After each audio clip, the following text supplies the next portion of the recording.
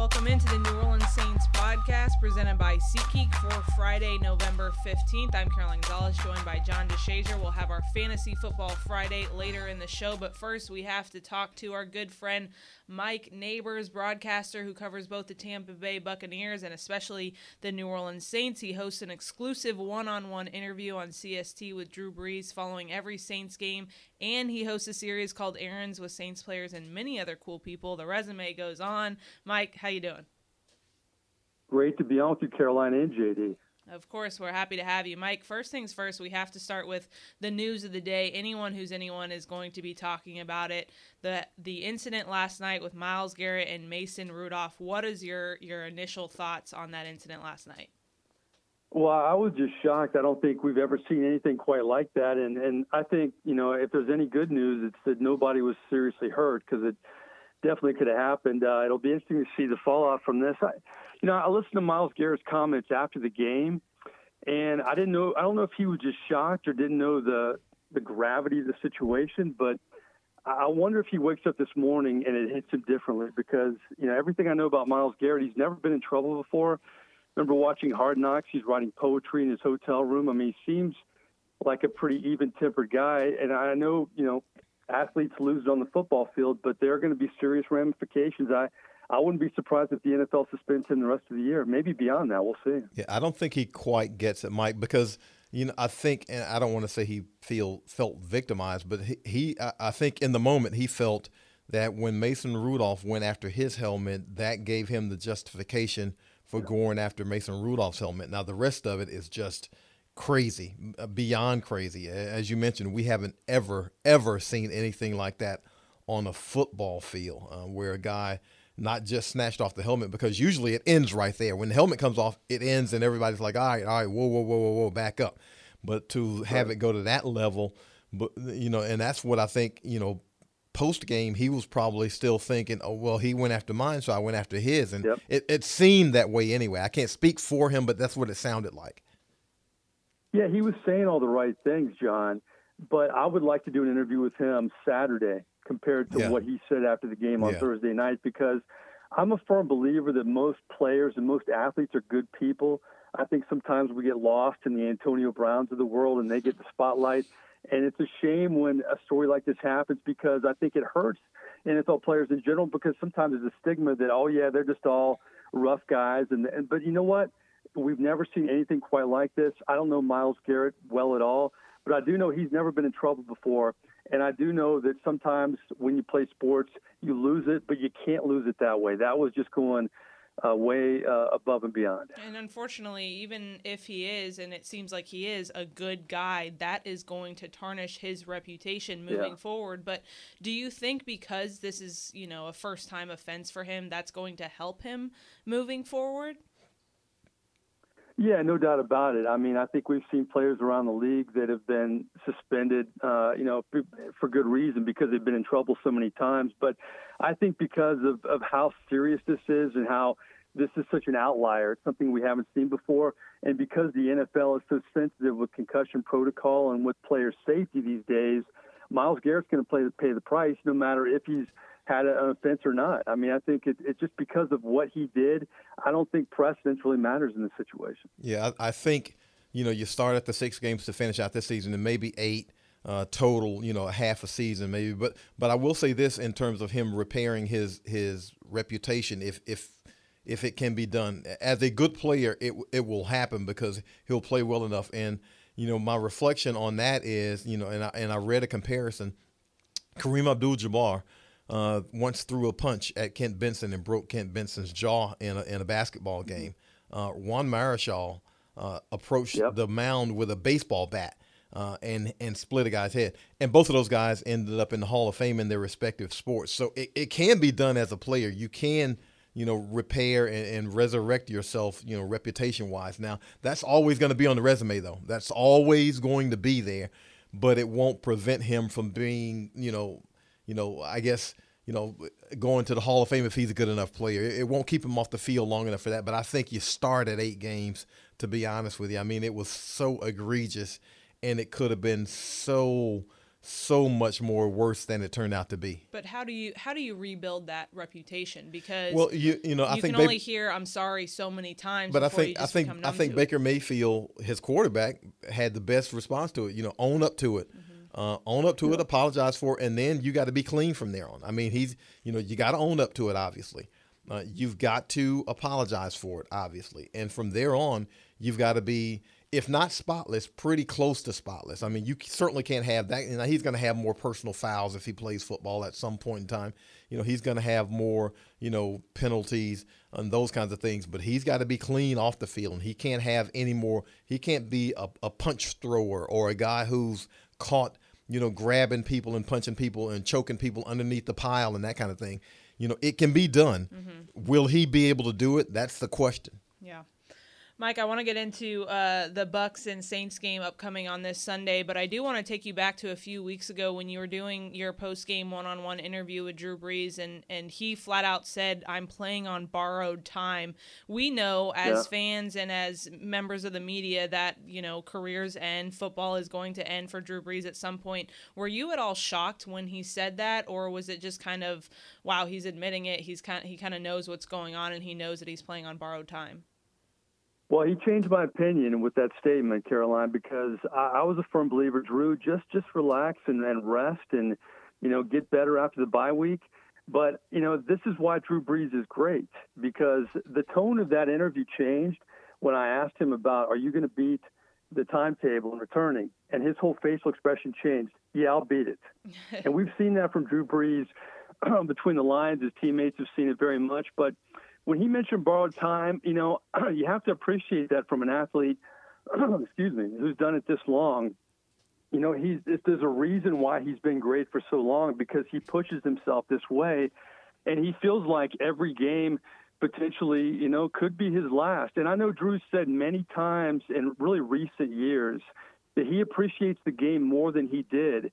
And of course, you're going to appreciate things more when you get older. But I think the fact that he's exceeded his expectations. I mean, he's admitted he never thought he'd play this long. And frankly, I don't know if he ever imagined he'd have the kind of career he had. He hoped he did. But the fact that he's exceeded expectations and he continues to play well, he just keeps working hard so he can keep on keeping on right now. I thought that was one of the most honest answers I have ever heard Drew Brees or any athlete give when he said, the borrowed time thing. Now they move on to Tampa, and we know, Tampa has had its struggles, and yet it seems like every other week, they might not have the record to show for it, but this team puts together one of those games where you say, you know what, they shouldn't be 3-6. They shouldn't be, a team that has a sub 500 record. What are some of the, besides Jameis Winston's turnovers, obviously, but what are some of the issues that seem to be plaguing Tampa to where they just can't quite flip it? You know what? I saw an interesting stat this week. The Bucs let go Vernon Hargreaves. Yes. And in that 2016 draft, the player selected before Vernon Hargreaves and the player selected right after Vernon Hargreaves are both currently on the New Orleans Saints. Yeah. Eli Apple was selected before Vernon Hargreaves, Shelton Rankins right after him. To me, that shows the difference between the Saints and the Bucs, especially recent history.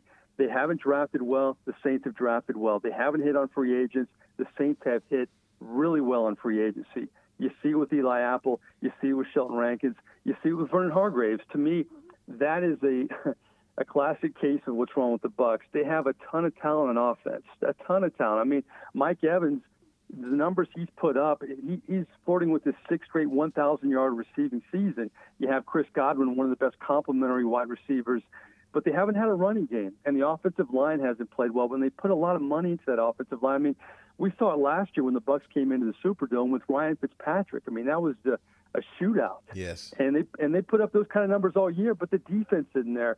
To me, the reason why the Saints are the Saints is because they play complementary football. They have a great defense. They have great special teams. The Bucs seem to be top heavy year in and year out. They have a great offense, but not a great defense. And even within the offense, a great passing game, but not a good running game. And you can't win in the NFL like that. Because of the game that the Saints had last weekend against the Falcons, and Cam Jordan talked about it a little bit in the locker room this week, and, a record doesn't tell the Atlanta Falcons story, but last game it seemed like the Saints overlooked them a little bit. And Cam Jordan said the defensive line just didn't step up. They didn't do their assignments. Do you think they are going to come out this game and kind of prove, hey, we're not overlooking anyone. We are going to perform to our best ability during this game and every game to fulfill the season? Well, we're about to find out, but as you guys know, there is precedence in the Sean Payton era of games like this. I mean, we saw it with the Bucs back in 2009, where they lost to him down the stretch, and oh, by the way, that turned out pretty well for the Saints. The next year, in 2010, they lost to the Cleveland Browns at home, bounced back and made the playoffs. And in 2011, they lost at St. Louis to the Rams and bounced back. The difference to me is this regime hasn't had a regular season loss like they did against Atlanta. Now, they've had postseason heartbreakers against Minnesota and, of course, the no call, but they haven't had a regular season loss like this. They've always played really well after starting slow out of the gate. So, to answer your question, I mean, we'll see. I really feel like the matchups are good for the Saints in a lot of ways against the Bucs because the Bucs are talented, but again, they're top heavy. I mean, their secondary is really young. You take away Vernon Hargreaves. I mean, they've drafted 5 members of their secondary in the second and third rounds of the draft the last couple of years, and that's the heart and soul of that secondary. So you would think Drew Brees and Michael Thomas would enjoy that matchup. And then on the defensive line, I think the Saints will definitely bounce back on the D-line. That Buccaneer offensive line has really struggled. A lot of people in Tampa like to blame the Bucs struggles on Jameis Winston, and trust me, he's a big culprit, but he's not the only culprit. He doesn't get a lot of protection. The running game has gotten better, but that offensive line is really an Achilles heel for that team. You know, Mike, they're fantastic against when it comes to stopping the run, only allowing about 78 yards a game. And I guess some of that contributes to what happens in the secondary because if you can't run it against them, obviously you got to throw it to move it. But how much confidence do they have in those young guys back there to release a Hargreaves? And none of us know the exact situation there, but he is a talented player. He did start that October 6th game here, and he's been a starter for them since he stepped into the building pretty much. So, how much confidence does that mean they have in that secondary? Well, I think it's two entities there. Bruce Arians came in to fix Jameis Winston and also fix the culture of the Tampa Bay Buccaneers. We saw back in OTAs he wasn't happy with Vernon Hargreaves. He sat Vernon Hargreaves down back in OTAs, guys, and said, I didn't like his effort. And changing the culture means I'm going to say, I don't care who you are, I'm going to get rid of you if you're not hustling and if you're not playing to the way that I want you to play. And I think they've made an example of Vernon Hargreaves, and they've also, to me, they're going to save $9 million. If he got hurt down the stretch, they'd have to pay him $9 million. So it's a financial deal. It's also a message sent. But this young secondary, to me, has to grow up in a hurry. And if it doesn't pay off now, they're hoping it pays off eventually because they're going to have to grow up. They feel like they have talent back there, but they're still maturing. And that's why I think it's a great matchup for the Saints. Okay, Mike. Now, before we get to the end of this thing, because we're about to wrap, I've got to ask you. I've got to ask you this. Okay, you jumped in the pool fully suited in Jacksonville, correct? Yeah. So are you going to? I was going to get in trouble for that, but they liked it up there. I was worried about that a little bit. Yeah. So are you going to put on an eye patch and jump on the pirate ship at Tampa, or what are we going to do there? What do we have planned? You know what? I'm going to be very even keel. It's kind of a home game for me. My 15-year-old daughter is going to be with me, and she's going to help produce. Okay. So I'm going to have to be on my best behavior. Yes. So I will say this, though. The dry cleaners did a great job with that suit. I was kind of worried. It's one of my favorite suits, and it came back perfect. So it's all good. I was going to ask that because I've never, been one to jump into a pool in a suit, so I didn't know what was going to happen to that suit. I immediately thought about it, and I forgot to ask you. I was like, I wonder what happened to Mike's suit if he was able to salvage that because I've not seen that happen before.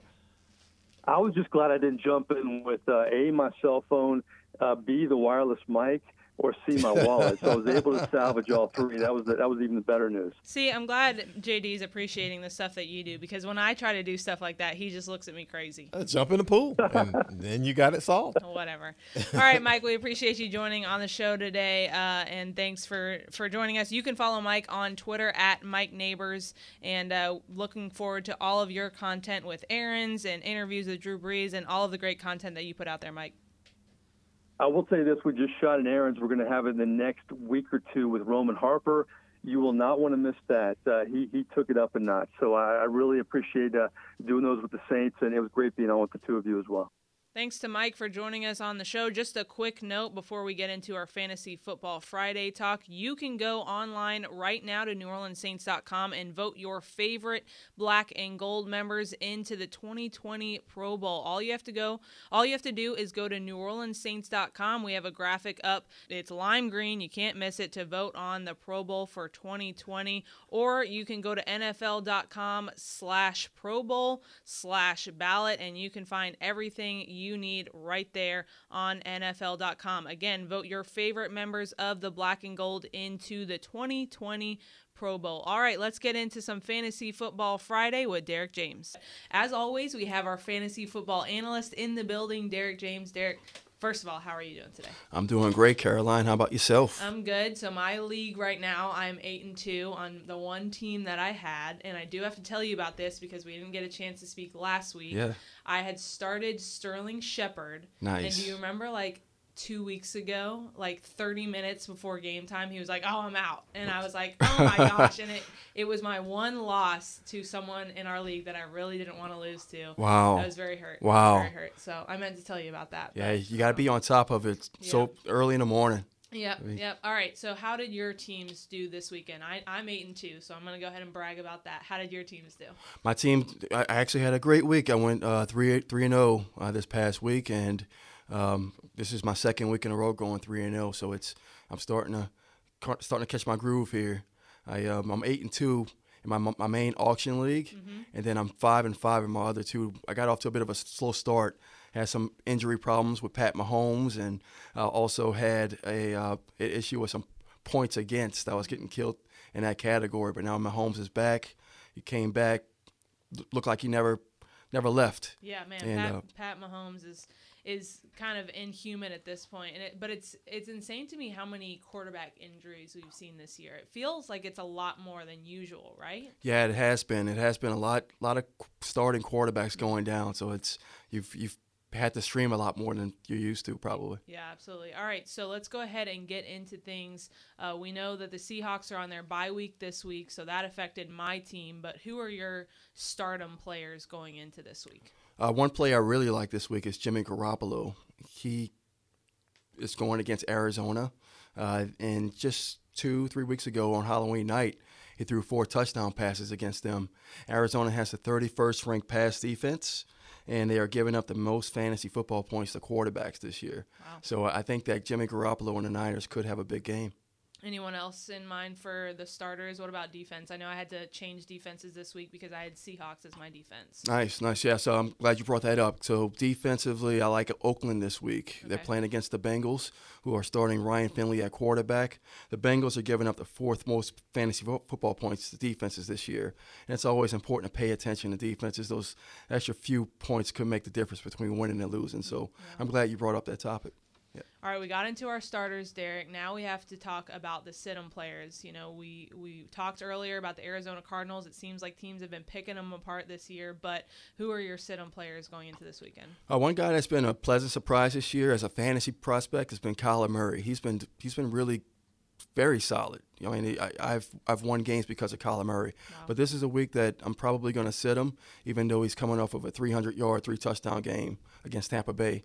This week he's going against the 49ers, who has the best pass defense in football statistically, and they're giving up the fewest fantasy points to quarterbacks this year. So he's a guy I'm probably going to sit on my bench. It's the Niners have become a fantasy football graveyard for players, so I'm going to stay away from that matchup. All right, time now for my favorite part of this segment is the sleepers. We know we talked about the Seahawks on a bye. You have 3 other teams on a bye this week. Who are your sleepers going into this weekend? I have a handful of them. Okay. J.D. McKissick, he's one of them. He's 29% owned, the Detroit Lions running back. If Ty Johnson doesn't practice today, he's out with a concussion. He could be in line to start this weekend. He's put up double-digit fantasy points each of the last couple of weeks, and he played 57 snaps last week. So he could be a guy that get some good volume for you. Another guy, Darius Geis, the former LSU running back, former second-round pick. He's playing with with the Redskins. They're going against the Jets this week. Jets have a good rush defense, but he should get plenty of volume behind Adrian Peterson. Dwayne Haskins is struggling at quarterback, so look for them to lean on Geis a little bit more. Okay. Anyone else? Curtis Samuel. He's another guy I think's been underrated. He's only 78% owned in fantasy football. Wow. He's the Carolina Panthers receiver.